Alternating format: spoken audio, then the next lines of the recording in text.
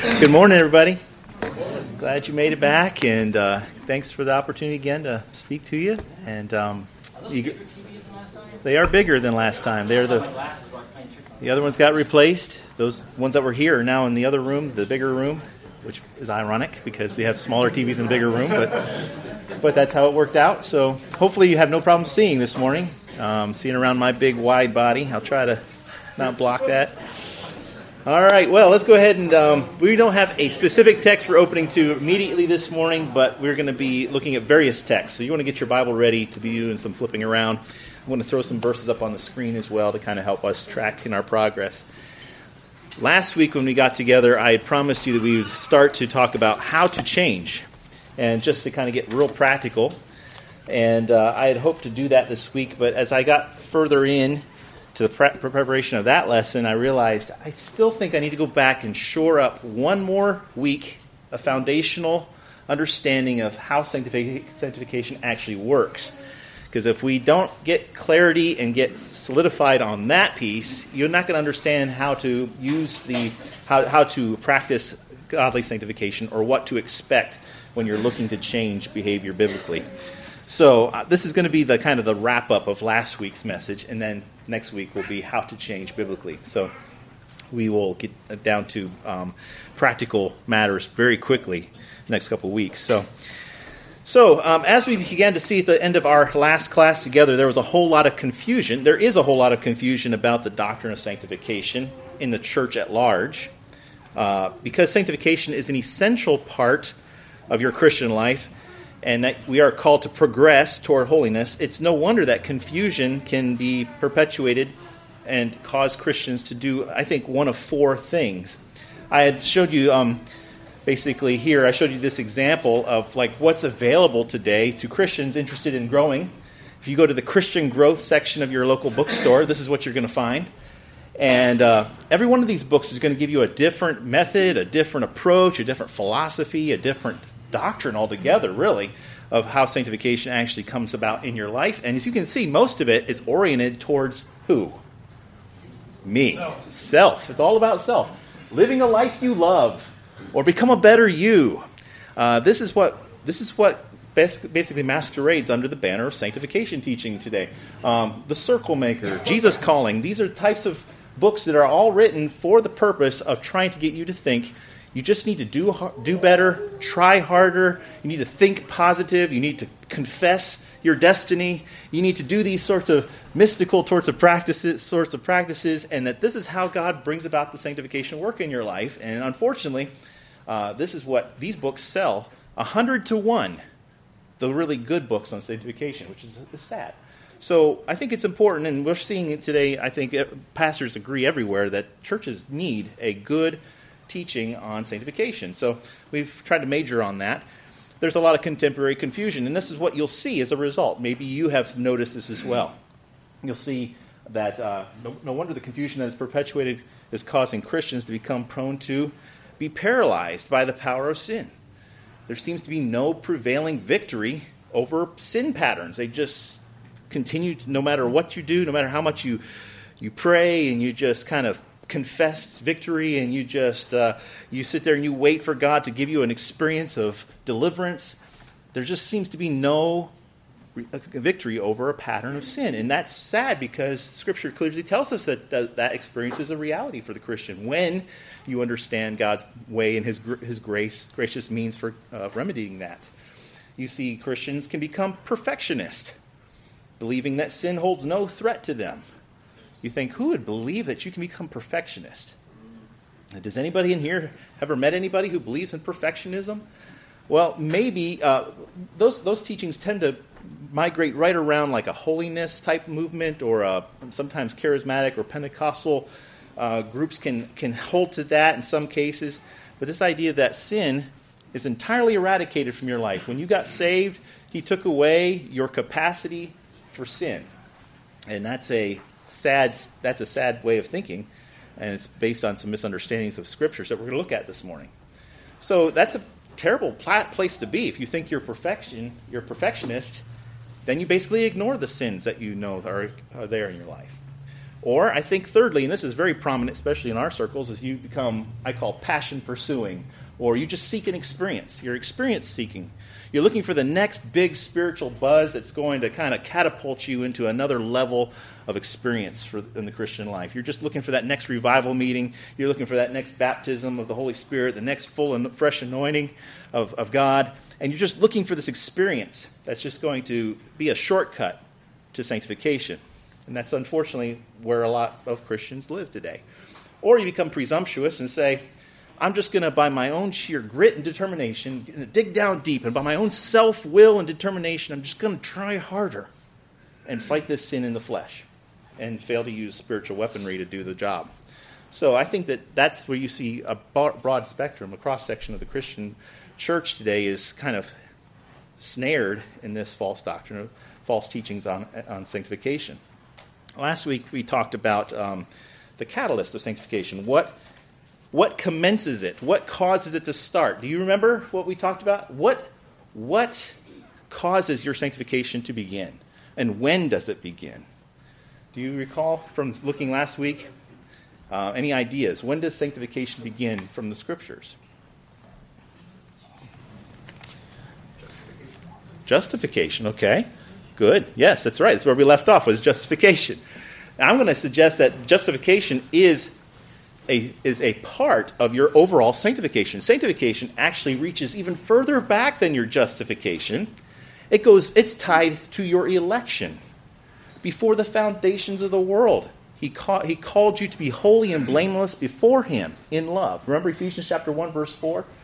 Romans 8:29 says He predestined us to be conformed to the image of His Son. When did He do that predestination act? Well, it was before you even breathed your first breath of air. Before you even lived, God was already in His mind fixed and determined that He was going to sanctify you. So that means sanctification is a larger arc of God's work in your life. And justification and salvation, all of those are fixed moments in time when God punctuates His actions of sanctification in your life. So sanctification is a broader idea, okay? So everything fits under this idea of sanctification. God cleansing and purifying, setting apart for Himself a people for His glory has been His redemptive purpose throughout history. So the catalyst is, your sanctification doesn't begin with your moment of crisis, your crisis of faith, or some emotional experience at a revival meeting, or some fresh anointing, or some period of intense contemplation where you just really get serious with God and you go forward and you do business with Him in an altar or something. That's not when your sanctification commences. It's already been at play and at work in the providence of God over the duration of your entire life. Isn't it interesting? And there's a passage in 1 Corinthians where it talks about an unsaved spouse married to a saved spouse, that they should remain together in marriage. If they please to dwell together, they do that because in that action their children are sanctified in that union, even though there's an unequal yoke there. How can that be possible for us to think about that? Well, it's because God is doing a sanctification work. That doesn't mean that those kids are automatically saved. It means that God is doing a cleansing and purifying work by means of that union, even with that Christian influence in the home. So sanctification is all about God's purification, His cleansing, His making us holy in a process of time, over a progress of your lifetime. So that was the catalyst of sanctification. Remember, it's tied back to your election. It's tied back to your predestination. All before you even came to Christ, the purpose of God was to make you holy. Did you know that when you got saved? When you trusted Christ as Savior, did you know that His purpose was to clean you up, to transform you, to make you a new creature? That's been the intention for the whole point. He didn't save you so you can just sign a decision card, raise a hand, go forward, make a profession of faith, and go back to your sinful life unchanged. Jesus never met anyone who He did not transform. Okay? The transforming work of God is operative in your life. Now you say, well, that's comforting. That means that sanctification doesn't require, I don't require anything more than I've already received to become sanctified. And that's right. So you don't have to sit there and wait for God to give you a sign or God to give you some special grace or help to do this. It's something you already have access to, which is a great blessing. Number two, characterization of sanctification is what we're going to talk about today. What is the nature of this thing? What does the Bible, how does it describe its character and how it works? Thirdly, next week we'll talk about the cultivation of it, and by that I mean, how do you grow this thing? How do you mature this growth in Christ? How do you cultivate it? And then lastly, how do you know you've been sanctified? What's the confirmation of it? Is it that I speak in tongues and I have this ecstatic experience, or is it that I just somehow cease from all desires of sin and I never have it to struggle with temptation anymore? What is the actual confirmation of sanctification? Because quite honestly, you may grow discouraged if you think that at some point you're going to reach a point in your time where the switch flips and you no longer struggle like you always have. The reality is, it's God's design and sanctification that we always battle sin. It's going to be a warfare to the very end. It's going to be something we battle, and it's something that God has designed us to do that so that we become completely humble and dependent on God's effectual grace working his work in our lives. So we're going to look at confirmations. What are the evidences of sanctification at the end? But today, let's look at the characterization of sanctification. All right, number one, I'm going to use a classic outline that I'm sure you probably heard, but it's so helpful to keep these things separate and keep these ideas clear, because if they don't get clear and you start overlapping these different categories of sanctification, you're going to start thinking that something that God has planned for you in the future is you're supposed to be your experience now, or something that happened in the past means that you don't have to struggle in the present. It's going to get confusing if you don't keep these categories very distinct and clear as Scripture sets them forth for you. So, we're going to look at 3 categories of sanctification from the Scripture. You got to pay attention to these verses because the distinctions here are all based on the tense of a verb. How do you like to... He's ever thought that grammar class you took back in 6th grade is going to come in handy. Well, this is going to help you, okay? You're going to look at some grammar this morning, and you're going to see God's plan for how he worked out sanctification. Number one, first of all, we need to understand is our positional sanctification. This is what Caleb was mentioning with reference to when we became justified in Christ. Something changed about our status. We changed positionally by a definite act of God, whereby we are no longer sinners, but we have, in that moment of justification, he purifies us and sanctifies us and cleanses us positionally in Christ. That doesn't mean that all of a sudden we cease from sin, practically, but our position has changed. So there's a couple times in Scripture where sanctification is obviously being used and described in this type of language. Let me first show you how it's used, how sanctification in the Scripture sometimes is called salvation. I'm going to explain why Scripture does that. Sanctification is often described in salvation language. Now, sanctification is the ongoing work of God in saving us. God saved us. We can say this appropriately, that God did save us in the past when we came to Christ. We trusted him. We repented from our sins and came to him in faith. And he did indeed save us. That's an event. But it's also appropriate to say that God is continually saving us. We are in a process of salvation. And that's appropriate to say in scriptural terms. I'm going to show you that. In fact, if you want to take your Bible, go to Philippians chapter 2, verse 12 and 13. So God is doing a continuing work of cleansing and purification that sometimes he calls salvation. It's a present work. Okay? God's doing this all over the course of your lives to fashion you into according to his holiness. And it's interesting to look at the Bible as it characterizes this sanctification in this way. In Philippians chapter 2, verse 12, it says, "Wherefore, my beloved, as ye have always obeyed, not as in my presence only, but now, much more in my absence, work out your own salvation with fear and trembling. For it is God which worketh in you both to will and to do of his good pleasure." Now, looking at that word, what word is highlighted here? Is the word salvation. Now, Paul saying this in the middle of Philippians chapter 2, you have to understand how jarring this is, given if you've read any of the other works that Paul has written throughout the book of Romans and the rest of his prison epistles. Salvation is not something that comes to us by merits of our work, does it? It comes to us on the merits of Christ's work, his finished work. So for him to say, work out your salvation, would make him, if you're thinking in terms of salvation comes by value of you're doing good things and you're doing good deeds or being a decent person, you're going to be, this verse stands squarely in odds against everything else in Scripture. So we have to say, is Paul saying something different, or do we need to adjust our understanding of how he's describing what's going on here? I think we need to adjust here.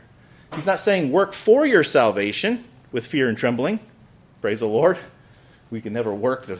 We would definitely be fear and trembling to try to work for our salvation. None of us could be perfect enough to merit the salvation of God. But he does say, work out your salvation. Now that's interesting. What is implied by this? What's being said by this? Well, he's saying the salvation that you have should be worked out in your life. It's something that should be made, demonstrated, and made evident, made apparent in your actions and in your lifestyle. So you work it out, you express it, you find ways to allow the sanctification, the work of God's salvation in your life to be made evident in the fruitfulness of your life. So it's something you do, and it's done out of a motivation of fear towards God, not that you would lose your salvation, but a fear that is a reverence and a worship towards God and with trembling. Okay? So in other words, it's something we take great concern and great care for, don't we? Spend a lot of time thinking about how do we practice sanctification, how we work out this salvation act, this salvation work in our life. Okay? So you see salvation referred here in being used for sanctification. You see it in other places too. 1 Corinthians 1:18 is another verse. It's very interesting. It says, Paul says, the word of the cross is foolishness to those who are perishing. Boy, isn't that true? Preaching the cross seems to be offensive and seems to be just completely unacceptable today. People who see that there's no power in it. They don't see any usefulness in that. They think it's foolish that we believe such a thing. And yet, Paul assures us here that but to us, this preaching of the word of the cross, is to us who are being saved. It is the power of Christ. It's the power of God, the power of God. Interesting, he's saying that we are ones characterized as being saved here. Does that imply that there is a ongoing, continuous work of salvation that God's calling here? Now, that's what I'm talking about, sanctification. Sanctification is God's ongoing work of making you ready and fit for heaven. Okay? Practically speaking. Okay? If you were to drop dead right now, positionally, you are fully clean and pure before Christ. Okay? You'll be absent from the body to be present with the Lord. But in the process of your lifetime here, there is an ongoing, continuous work of being saved. This is uncomfortable language for us Protestants to use and us Bible believers to use. But nonetheless, when you read it, encounter it in Scripture, we have to understand he's talking about this sanctification work. It's used again in another passage in 2 Corinthians, this time, chapter 2, verse 15 through 16.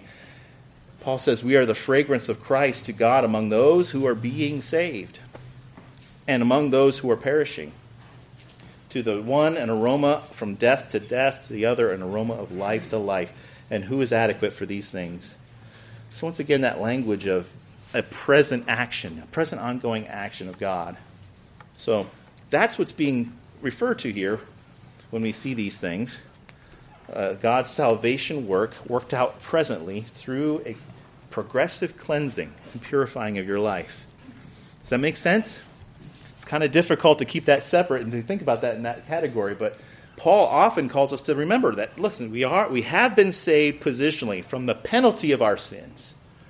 And in the present, we're being saved from the power of sin.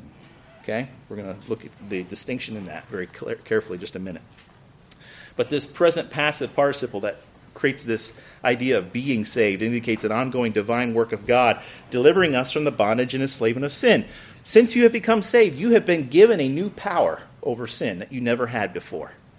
Before you were saved, you were a slave of sin.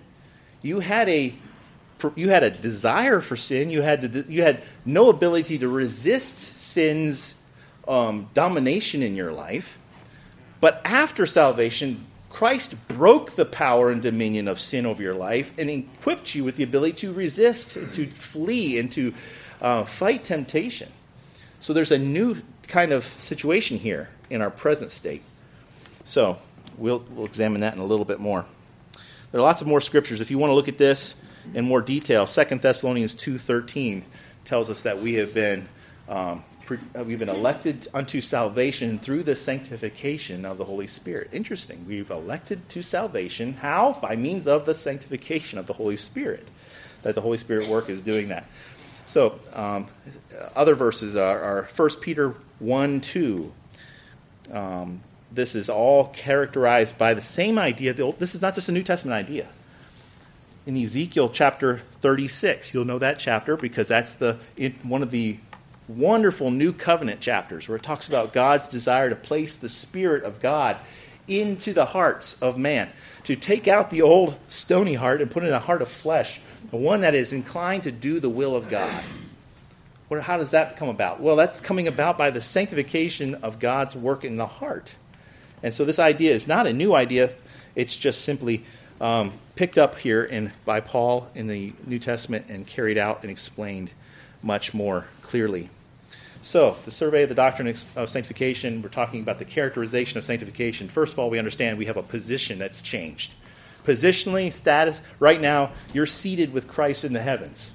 You are positionally clean and pure before God, to be presented before Him as holy and blameless without any fault. It's amazing to think that simultaneously while you sit here this morning, you are also seated with Christ in the heavenlies. You think, that defies physics. How can I be in two places at one time? I don't know how to answer that question, but spiritually we accept these things as truth and fact. So, you are positionally in Christ, saved from the penalty of your sin. There's no one in here who knows Christ and has been saved who will ever fear the standing of judgment for the sins that you committed, because those sins were completely taken care of and atoned for in the work of Christ. So you can say, I'm positionally sanctified. That doesn't mean I'm entirely sanctified, but I'm positionally sanctified. Now, Hebrews chapter 10, verse 24 tells us about this position that has been fixed and firm for you.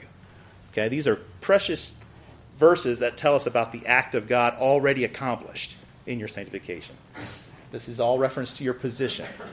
For by one offering, Christ has perfected for all time those who are sanctified. Okay, you were perfected already in sanctification.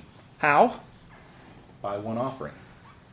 So, in a sense, at the cross of Christ, not only what's happening there is the forgiveness of your sin, but something radically and fundamentally different is changing about your status. You're moved from a child of the world, a servant of sin, now to being a child of God, a servant to righteousness. You are sanctified and made pure at the cross, positionally. And the rest of your life now is trying to live out and be what you already are. Okay? That's we say it around here, that's caught in the middle between the already and not yet. We say that all the time here. All we're meaning by that is there are truths that are true, they are fixed in position, and they are axiomatically right. We just have to live them out pragmatically and practically. And we're doing that in the process of this life. But you see this idea of perfection appear. This is where that idea, I told you before, some Christians get confused. You'll see the word perfected appears in a lot of these verses. What does it mean that we are perfected? Does that mean we lose the taste for the world, we lose the taste for sin, and we just become this uber spiritual people who have just no carnal inclinations whatsoever, totally give up, I have no love for the world, and I just live apart and detached. Is that what's meant by this idea of perfection? No. The word perfect in the Greek means mature. Someone who's in a process of maturity, growing even. So this is not an idea that you have been entirely sanctified. It just means that you have been positionally sanctified initially by Christ's work, and that you're progressing and perfected in completeness, in maturity over time. Okay? So you'll see this idea of perfection and sanctification. Don't get that confused. It just means your sanctification means you're in a process of maturing. There's a growth happening here. Any new thing grows, right? Any living thing has growth. Okay? If you're alive in Christ, you should be growing.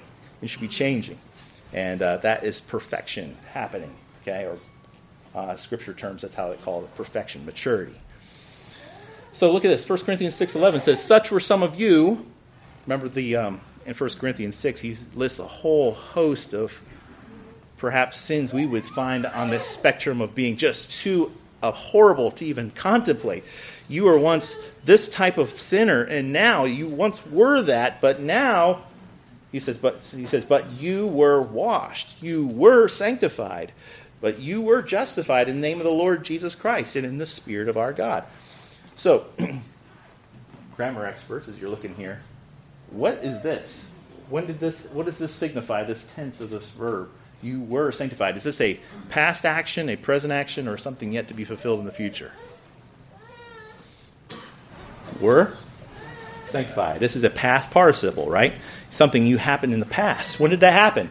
Well, it happened when you came to Christ. When you came to faith, you were sanctified. You're not awaiting this event.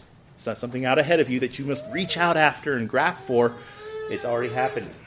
So you see that very clearly in the grammar here. So, very helpful statement made here. I can't remember where I got this quote, but sanctification, therefore, we need to think of sanctification this way. Sanctification, very often in the Scriptures, is not chiefly just reforming your external behavior, but a miraculous inward transformation of your affections. So, yes, you're sanctified. You are, yet you still sin. I guess some of the old reformers used to say, "Simul justus et peccator," meaning I'm justified, I'm simultaneously justified and yet sinful.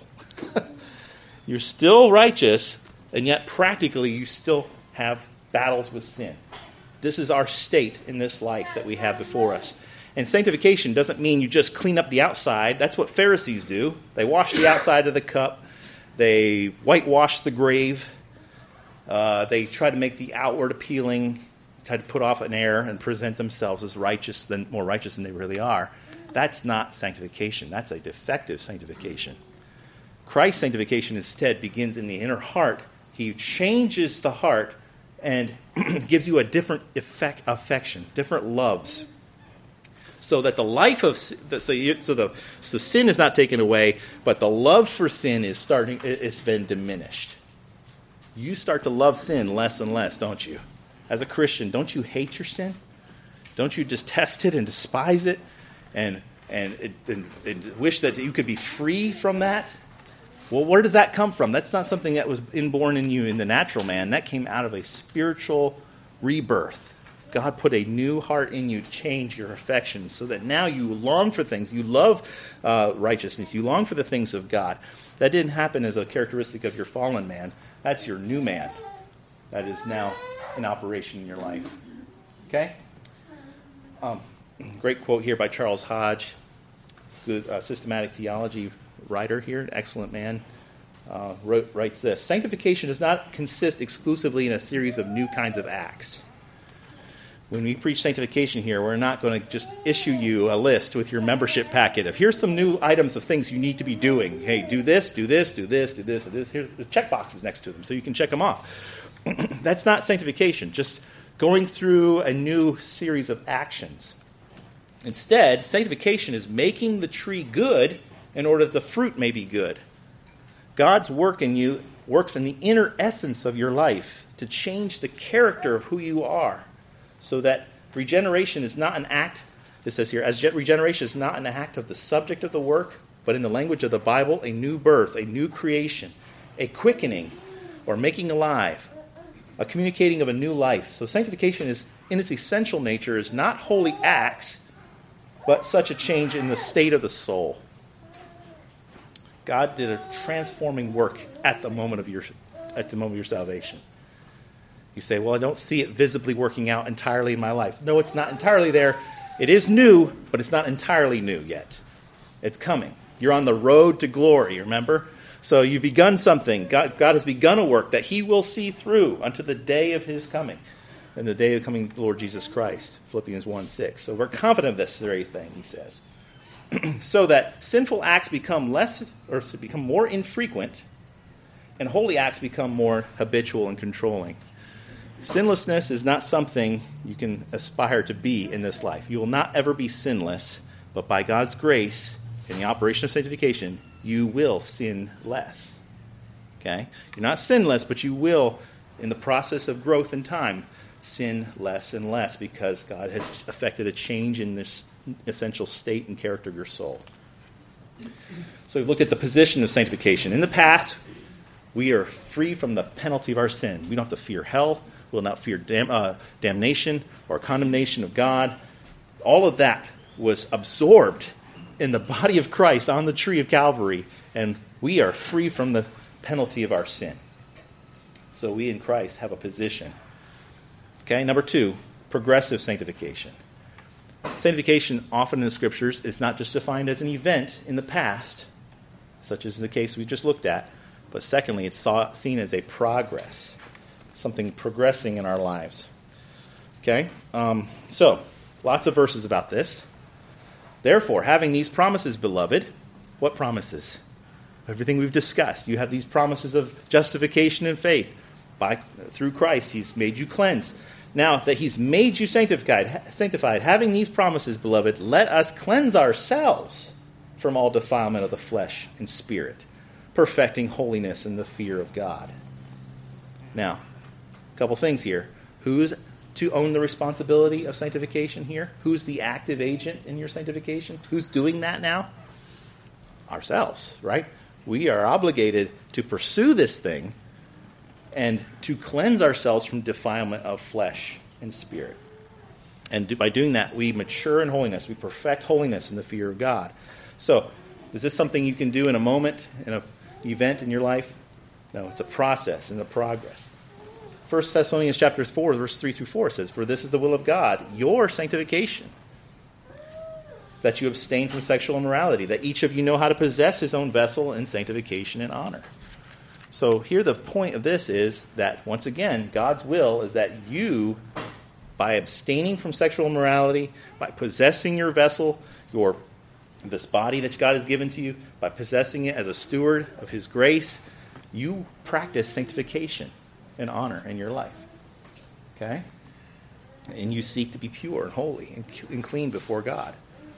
So you're not checked out in the process, are you? You're not just sitting here kicking back to glory and you're just going to ride it on out and have nothing further to do. There are some clear indications here that you are involved in this process. God's doing a work, and because He's working, you're working.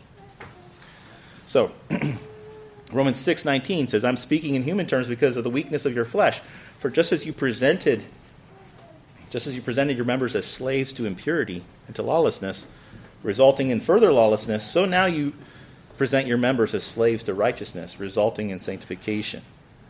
So there's a lot of verses like this. I have a ton up here, and I'm going to just give you the references for you to look up if you'd like.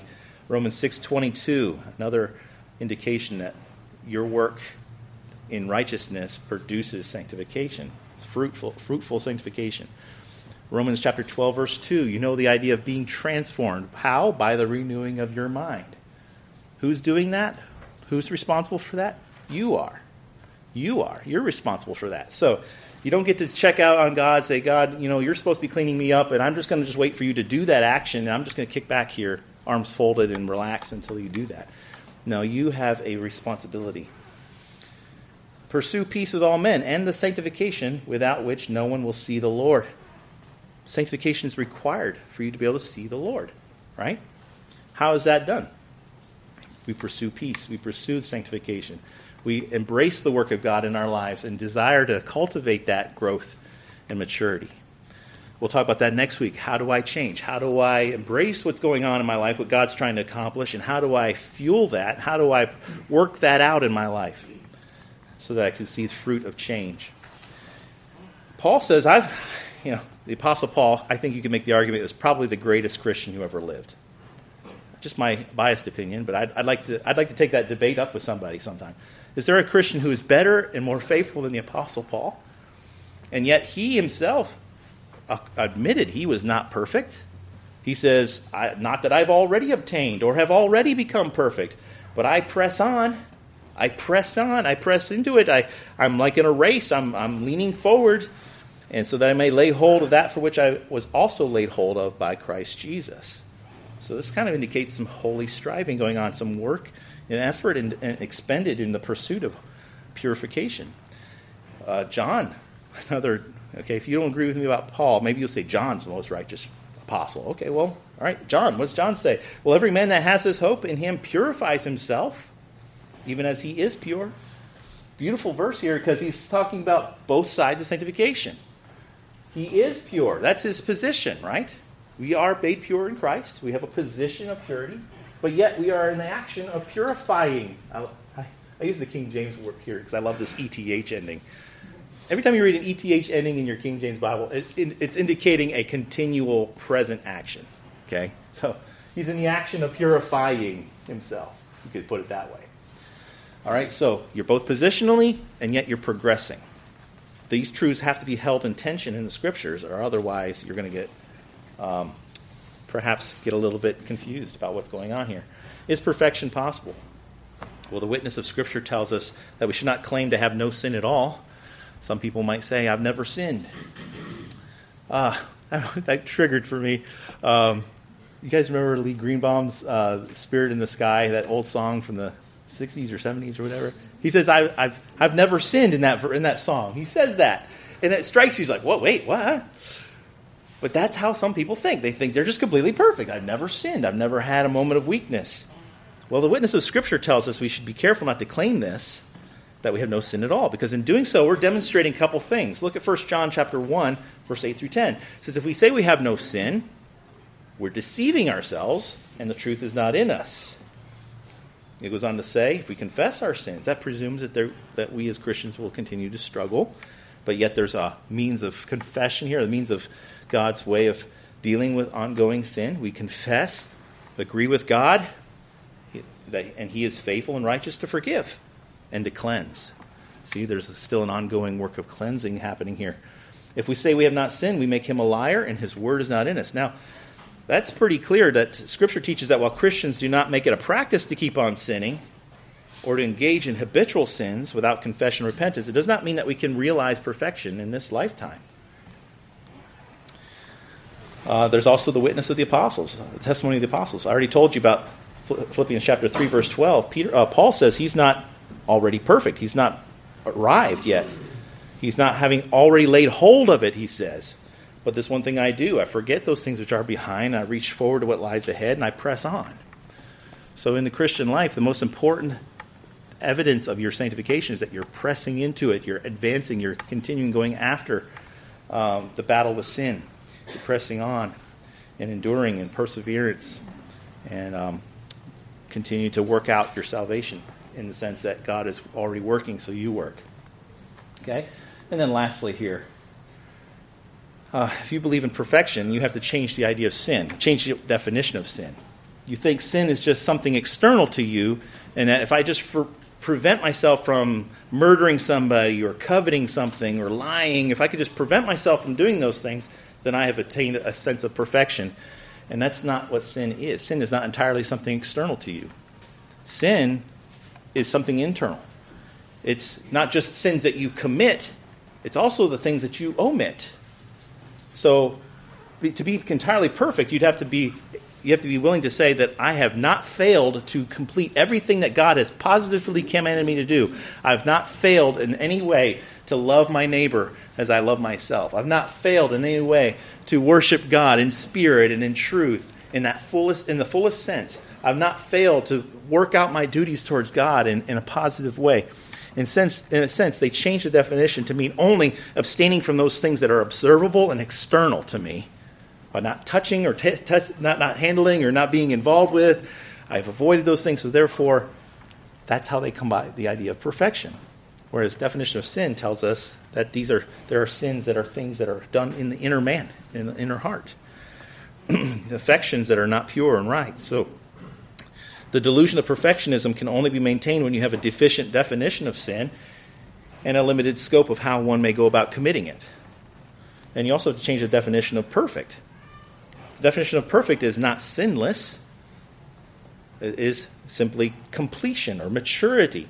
When Scripture calls us to become perfect as God is perfect, it is not saying that we must become essentially sinless like God is, but we should be trying to become like God in all of his attributes and his character and his affections and the things that he cares about and the things that he is all about. We are to be complete in our likeness, made complete in our likeness to him. Okay? So we're growing into adulthood spiritually, making up what is spiritually lacking. Berkouwer says, perfectionism is a premature seizure of the glory that will be. Someday, glory to God, we will be made perfect. Right? Do you look forward to that day? Does that thrill your soul to think of that? Someday I'll be in heaven, I'll be before God, and I'll have no more battles, no more tendencies to give in to temptation and sin. All of that's going to be completely eradicated in the future state. He says that if you try to attain perfectionism, it's going to irrevocably lead to nomism. Now, nomism is another word for legalism.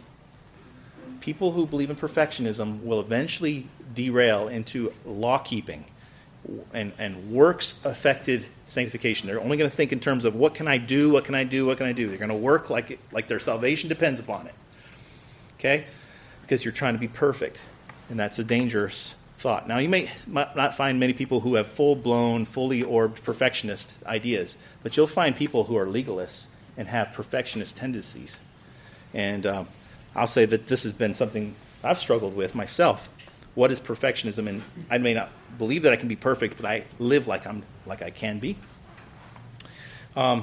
Scripture tells us that there's a perfective sanctification. And in the future, we will be saved from the presence of sin.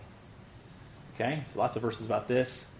It says that we will be made perfect at the coming of our Lord Jesus. That's in the future yet. Again, 1 Thessalonians 5:23 says, I pray that God of peace himself will sanctify you entirely. When? That you would be, your spirit, your soul, and body will be preserved complete without blame. When? At the coming of the Lord Jesus Christ. You'll be sanctified entirely, but not now. At the coming of the Lord Jesus Christ. So there's a perfective sanctification that is still yet future to you.